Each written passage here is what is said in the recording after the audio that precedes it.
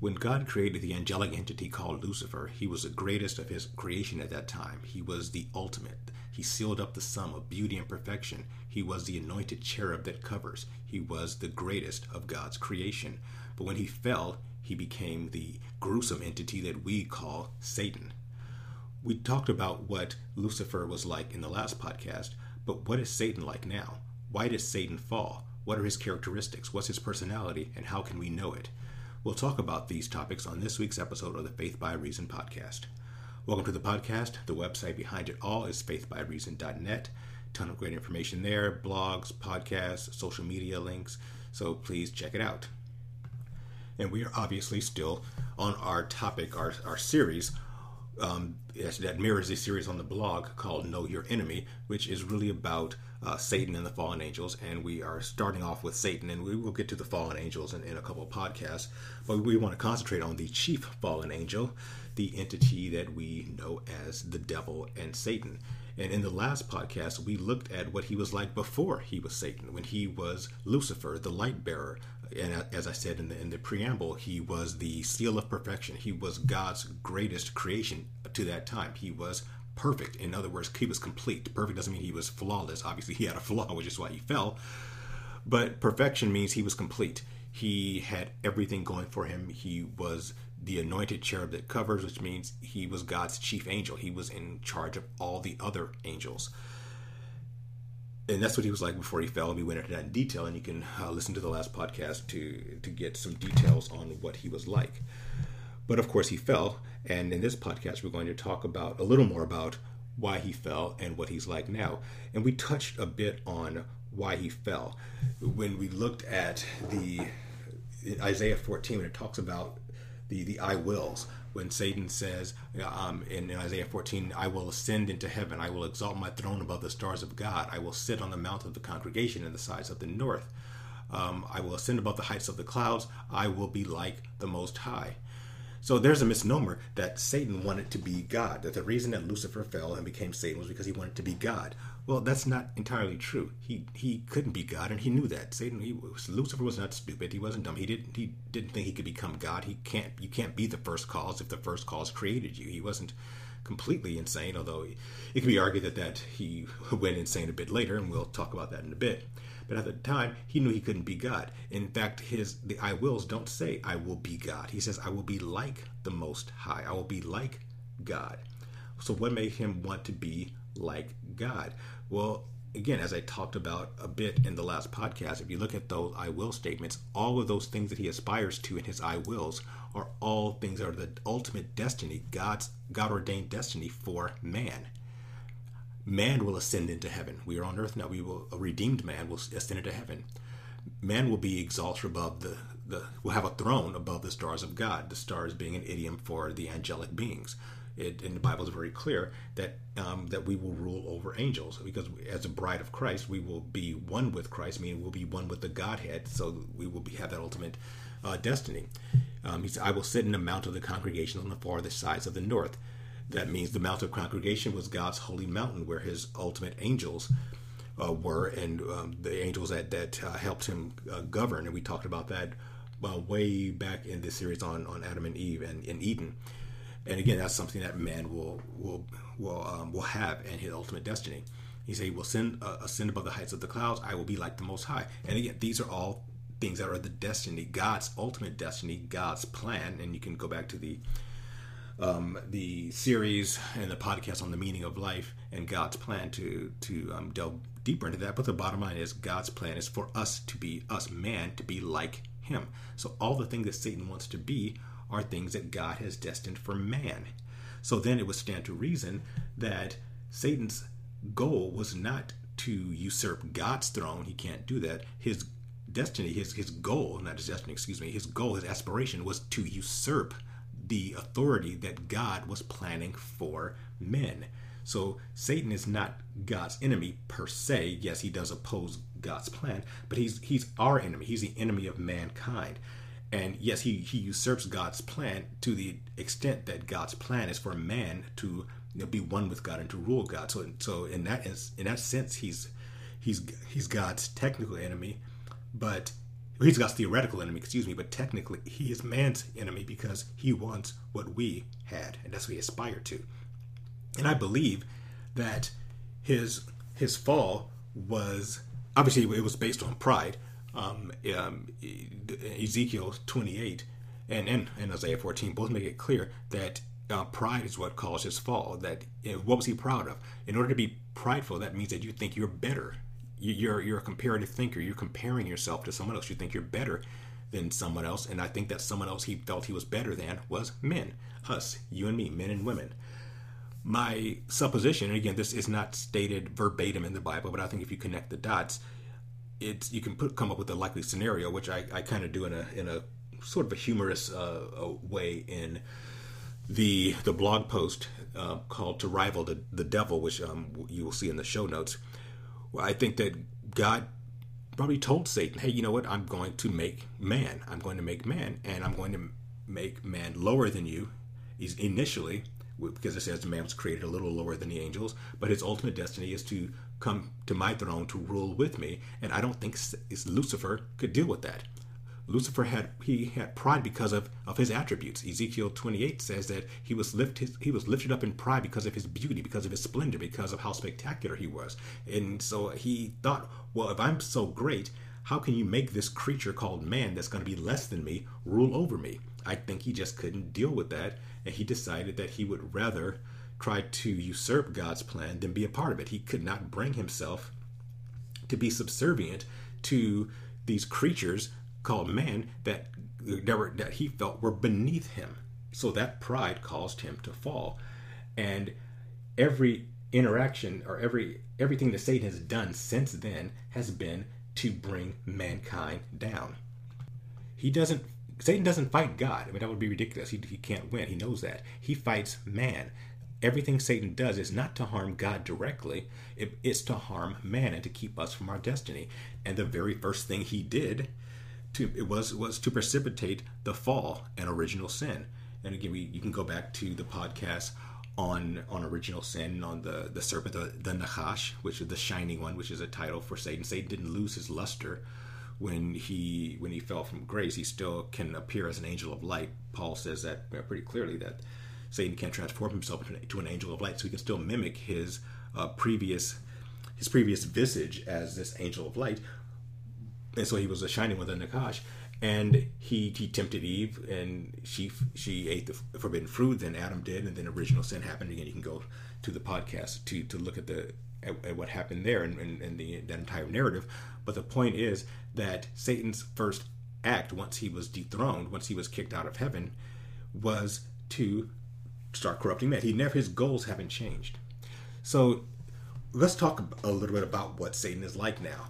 We talked about what he was like before, when he was Lucifer. So let's kind of dive in and talk about what he's like now. What are his characteristics? What are his attributes? Well, one of the first attributes, and again, I'm going to have a link in the show notes to the blog post I do on this, where it's going to go into detail about some of Satan's main attributes. So I'll hit on a few of them here pretty quickly. One of them is Satan's a liar. That's a huge thing. Jesus himself says that Satan is a liar and the truth is not in him. Satan is incapable of telling the truth. Now, to understand that, we need to know what truth is. Truth is not just facts. Satan can state facts, but he can't state truth. So that means there must be a difference between truth and facts. Because a fact, it doesn't necessarily mean it's completely truthful. I'll give you an example. Let's say that you have a coworker or a friend who accuses you of something that you didn't do. Well, that's a lie. But what if someone comes to you and says, hey, this person over here, your friend or coworker, accused you of doing this thing you didn't do? Well, that statement that the person made is a true statement. Your friend or coworker did accuse you of something, but what they accused you of didn't really happen, so it's a lie. So you can state a fact that's not necessarily leading to the truth. I can say, hey, so-and-so said this about you, and it's true. This so-and-so did say this about you, but what that person said about you isn't true. So that can't be truth, even though it's a fact. The fact that I'm telling you that someone said something doesn't mean that the thing the person said is true. So it can't just be stating facts, because Satan can state facts. Throughout the Bible, he'll state a fact, but it's not truth. Truth has to be something a little deeper. And truth You want the non-contradictory, objective definition of truth. Truth are facts that are good. And we know what goodness is. We did a series on good and evil. Good is that which creates. So if we break it down, truth is facts that create. Facts that lead to good, that lead to creation. Satan can't speak that. Satan cannot speak any fact that's going to lead to good or lead to the creation of goodness or lead to any creation whatsoever. Because Satan can't create. Satan can't bring life. And that's kind of a big thing to keep in mind when you get to Revelation, which I'm still in on the blog. On the blog post right now, we've been talking about Revelation and the judgments there. And one of the things that Satan will do in that period of time, in the tribulation period, is he in his Antichrist, he will allegedly bring the Antichrist back to life. Well, that has to be a farce because Satan can't create life. But you can read the blog post. I have a whole series on the Antichrist, and you can go there if you're interested. Anyway, Satan cannot speak truth. He cannot create. So anything that Satan says, even if it's a fact, it's not truth. So Satan is a liar.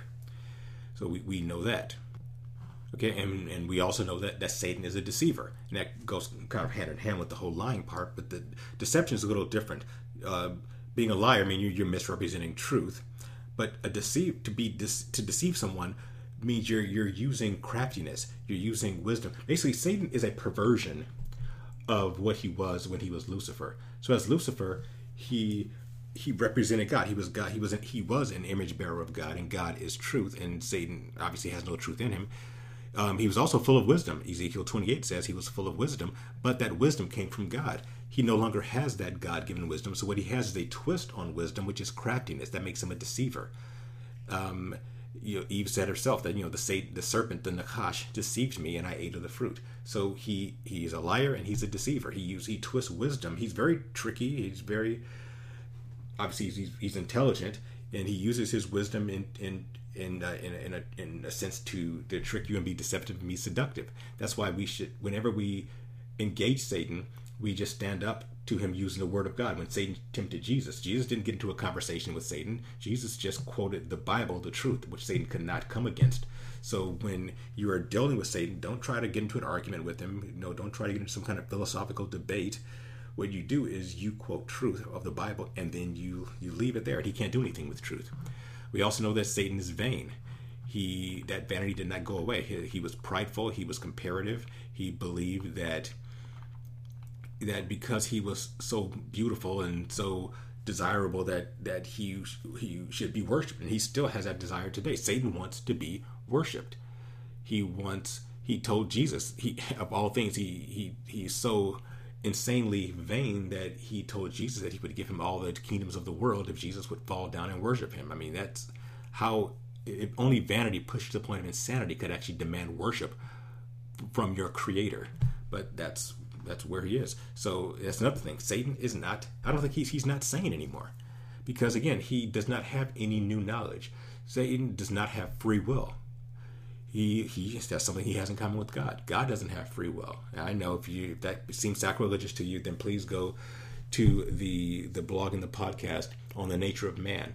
The thing that makes man unique in the universe is that man has free will. Free will does not mean the ability to think freely. What it means is the ability to act outside of your nature. That's what free will is. God doesn't have free will because God cannot act outside of his nature. Satan doesn't have free will because Satan cannot act outside of his nature. We have free will because we can choose to act outside of our nature. Our nature is to be not always a completely right and just like God, but we can choose to be right and just under certain circumstances. So we can choose to be like God in a limited basis, because we can't do it completely, but we can choose to do it on occasion, which is the only way we could actually be saved. And we'll talk about that when we get to salvation. So Satan, he doesn't have free will, and because he's cut off from any new knowledge, he can't form new knowledge. I think everything about him is twisted into total insanity. He has no rationality. I mentioned he's a liar already.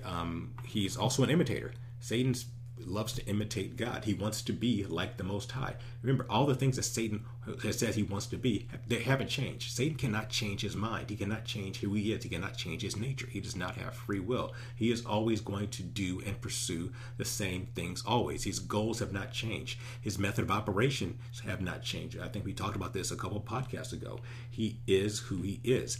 And the good news is that since we know what he is and who he is and what he wants, then we can anticipate it. So we shouldn't be surprised by the way he attacks us. I mentioned a couple of podcasts ago, he will always attack you in the same way. And that place you always fall when you say, oh, I can't believe I did that again.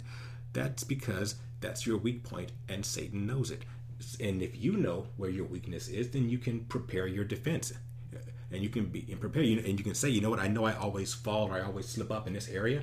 Well, then take the steps necessary to fortify your life in that area where you're always slipping up so that he can't tempt you in that area anymore. And if he can no longer tempt you in that area, then he has lost that power over you. So as I said, he's an imitator. He wants to imitate God. He wants to be worshipped like God. He is going to say things. He's not going to tell you things. He's not going to tempt you in a way that you know is blatantly wrong. He's going to tempt you in a way that seems right. Again, look at the temptations of Jesus. Everything that Satan tempted him to do seemed okay. Hey, Jesus, you're hungry. Why don't you turn these rocks into bread? That doesn't seem like a bad thing, does it? I mean, he's hungry. He has the power of God. Why doesn't he just, if he turn these rocks into bread? Or he tells Jesus, hey, you know what? Look, if you want to have the world, right? You came here to reclaim the world. Well, you don't have to go through the cross. You don't have to be tortured, or do any of that stuff. Just all you gotta do is worship me, and I'll give you the world. Well, that doesn't sound like a bad deal. Jesus wanted the world. He wanted to claim the world. Satan offered it to him. But again, he did it in a deceptive way. So Satan is not going to tempt you to do anything that's outlandishly bad that you don't want to do. He's going to tempt you to do something that you want or something that seems appealing, but the way that if you follow it, it leads to destruction. If Jesus had turned the stones to bread, he would have acted outside of the will of God because God didn't tell him to do that.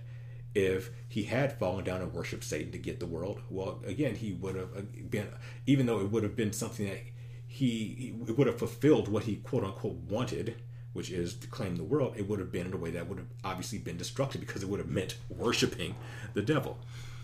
So that's what he does. He imitates God. He imitates goodness. What Satan tempts you to do seems good on the surface, but it always leads to destruction. You have to look at the long term. Remember the definitions of good and evil. Good is what creates in the long term. Evil is what destroys in the long term. So you have to look at the long term. So if something is good in the short term, but it's destructive in the long term, it's evil. If something seems destructive in the short term, but the long term result is good, then it's going to be good. So look at the long term whenever you're dealing with Satan. And lastly, Satan is full of wrath. The Bible makes that very clear, is that he has wrath. He is, he's extremely angry because of his position. He knows that, his time is short, and his ultimate destiny is to fail. And, we're talking about that in Revelation right now in the blog post. But he always comes in slowly, seductively. But if you resist him, you will find out what that wrath is like. In fact, one thing that Chuck Missler, the late Chuck Missler, would always say is that if you don't believe the devil exists, just try opposing him for a little bit. Because Satan's tactic is, number one, he's going to try to subtly deceive you and get you on the wrong path. But if you resist that, his next way of dealing with you is intimidation. And that's where the wrath comes in. So Satan is wrathful. So those are some of the things that Satan is. He's other stuff too. He has other attributes that we'll probably be talking about before we end this series. But he is a liar. He is vain. He is full of wrath. He is deceptive. He is an imitator. He is insane. He has no free will. He cannot change. And something that we'll talk about probably in the next podcast is, or maybe in this one if I have time, is that he is the legal, he was the legal owner of the earth. Adam gave that up to him when he was tempted. And actually, we'll talk about that in the next podcast. In this podcast, I want to wrap things up by talking about something else that is a part of Satan's nature, his identity now, that you don't hear very much in churches. I think some of the things I just said about him, you've probably heard before. He's a liar, he's a deceiver, he's wrathful, he's vain, all this stuff. It's probably not unfamiliar to you. I'm sure if you've done any study on Satan, if you've heard any sermons on Satan, then you've heard some or all of those same attributes. But here's one that's actually pretty interesting, and that is Satan is, in my opinion, and I think the Bible supports it, Satan is the quote-unquote God of death. What do I mean by that? Well, first of all, don't confuse that with the angel of death, who was talked about in Exodus during the final plague, the plague where the firstborn were killed, and God sent the angel of death. That's a whole different entity. When I say Satan's the God of death, it's because death is something that Satan was given a certain amount of authority over, which Jesus claimed from him. He claimed the keys to death and hell after the crucifixion. So, but how does Satan take on this role? Why was he given the role of the God of death? Well, look at the curses that were pronounced after original sin. We talked about them briefly in that series, but Adam was cursed in a certain way. Mankind was. Eve and female kind were cursed in a certain way. Then there's a curse on the Nakash, or the serpent. One of the parts of the curse says that he will eat dust all the days of his life, that's one of the reasons that we know it wasn't an actual, reptile snake. It wasn't really a talking snake at the time, because snakes don't eat dust. What he was saying by dust is an idiom for man. Actually, man's death, because at death we turn back into dust. He said, "From the dust you came, from the dust you shall return." That was part of Adam's curse. And then in the same verse, he says that the Nachash, the serpent, Satan, will eat dust. He will hunger for dust. So if dust represents the death of man, which it does, because just a few verses earlier in the same chapter, in Genesis chapter 3, if dust represents man's death, and then Satan will eat dust, he will hunger for that dust, then that means that Satan hungers for our death. He is doomed to want our death. And why is that a curse on him? It's a curse on Satan because Satan didn't just want to corrupt man. He didn't just want to take man's destiny. He wanted man to worship him. He wanted to take God's place in man's life. Satan wants to worship. But the curse is, this creature that you want to worship you also desire his death. And that's what Satan is, and that's what he does. No, so to understand that, we have to go back and look at the definition of what death is. Death is, and we talked about this in the series in the Eden series, death is the inability to repair. On the other hand, life is the ability to repair. The fact that we keep living is because we can keep repairing. And as long as you can repair, you will keep living. And once you are unable to repair, then because all of our cells are wearing down, and if your body can repair, then you can keep living. But if your body can no longer repair that damage that's always happening, then you'll experience organ failure of some kind, and you will die. So that's physical life, according to the Bible, is in the blood. And Leviticus says that life is in the blood. Jesus says that words, obviously good words, created words that are creative or that bring creation, bring life. Jesus said that, no, my words are life. So life is blood physically, and words spiritually. So good blood and good words repair, and they cause growth, and they give the foundation for growth. So it would stand to reason then that death would come from bad words and and anything else like that, or in bad blood, or a curse of blood, which we unfortunately are born with, that will lead to death. So if you wanted an entity to die, if you were hungering for their death, how would you do it? Well, you would do it by making sure that their corrupt blood stayed corrupt, that that they did not have access to pure, perfect blood, which man has through Jesus if they accept his sacrifice. So you want to keep them away from Jesus, and you also want to give them words that will not lead to life. And what was Satan's or Lucifer's bailiwick when he was Lucifer? It was songs. He was all about music. So isn't it interesting that one of the ways that Satan tries to corrupt us is through music? And I'm not going to get into a whole thing about rock and roll and rap music and things like that, because I happen to be a fan of some of those genres, but I won't deny that a lot of it is very negative. And I won't deny that at times I don't do it much now. But when I was younger, I enjoyed listening to lyrics that were, not wholesome. And again, I understand it and admit that they did not bring positivity. They absolutely did not. In fact, I know that when I was listening to those to words and songs that had a lot of negative connotations, it didn't make me feel good. It didn't give me a good disposition towards other people. It was bringing me death. It was causing me to spiritually die. Now, obviously, I wasn't going to be in complete spiritual death because I'm still saved, but those words were not causing growth.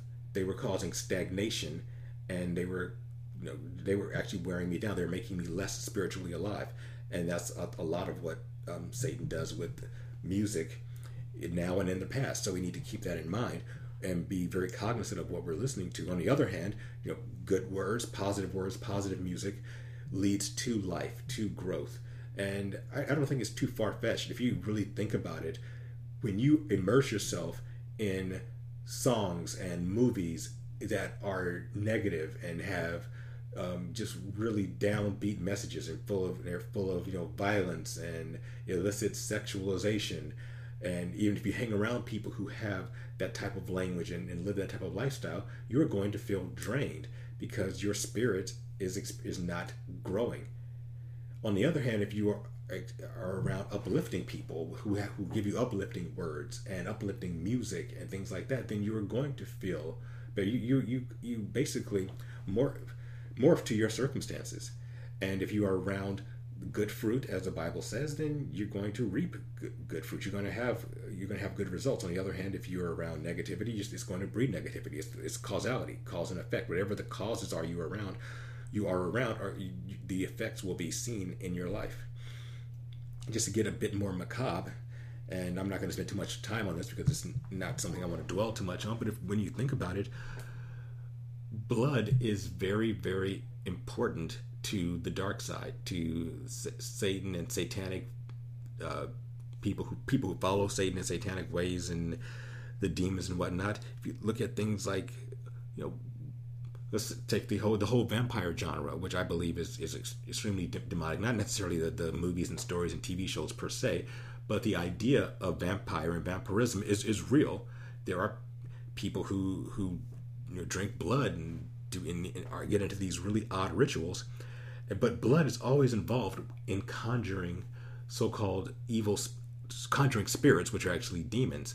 Why? Because there's something, and I don't know exactly what it is. I don't know the physiology or the spirituality of it necessarily, but life is in the blood. It's pretty clear. The Bible says that. And these rituals that involve blood are required to manifest these demonic entities because there is life in human and animal, to a degree, blood. So all these satanic rites, these rituals are always very bloody, and why?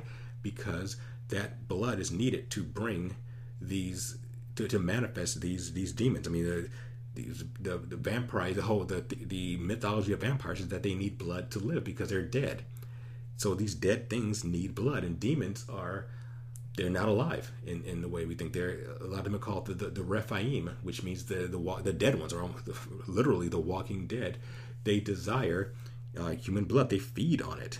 And again, it's very macabre, and I want to spend a whole bunch of time on it, but it's just something to keep in mind when you hear about some of these weird ritualistic satanic ceremonies. They always involve blood, particularly innocent blood. They want the blood of a virgin, or it's really horrible, they want the blood of babies, because that's they consider it the most pure and innocent blood, and that's what they feed on to manifest themselves. Again, I don't know how. It's not my area of expertise. There are other Bible teachers who specialize in demonology who I read them, I know their work, but I don't have the expertise to speak on it too much.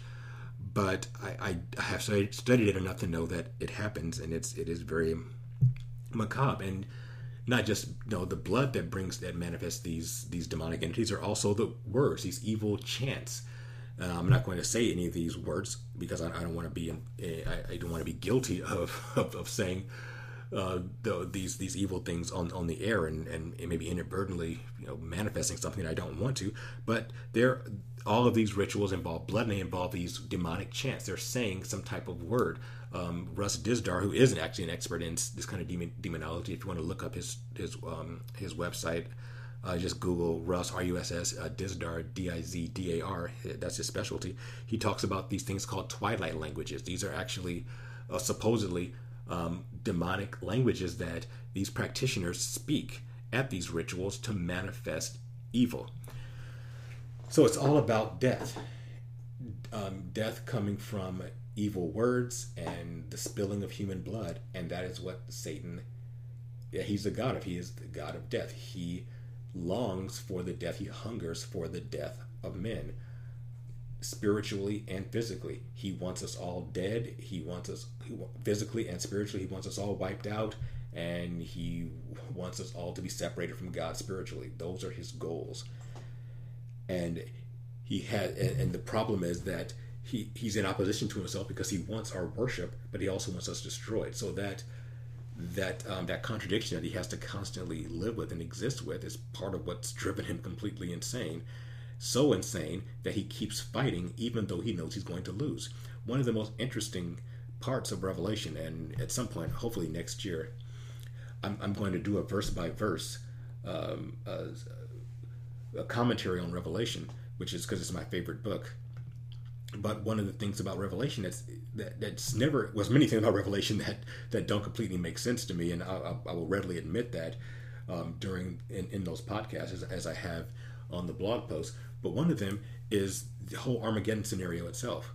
Armageddon is when the forces of evil, including Satan, try to physically make war against God.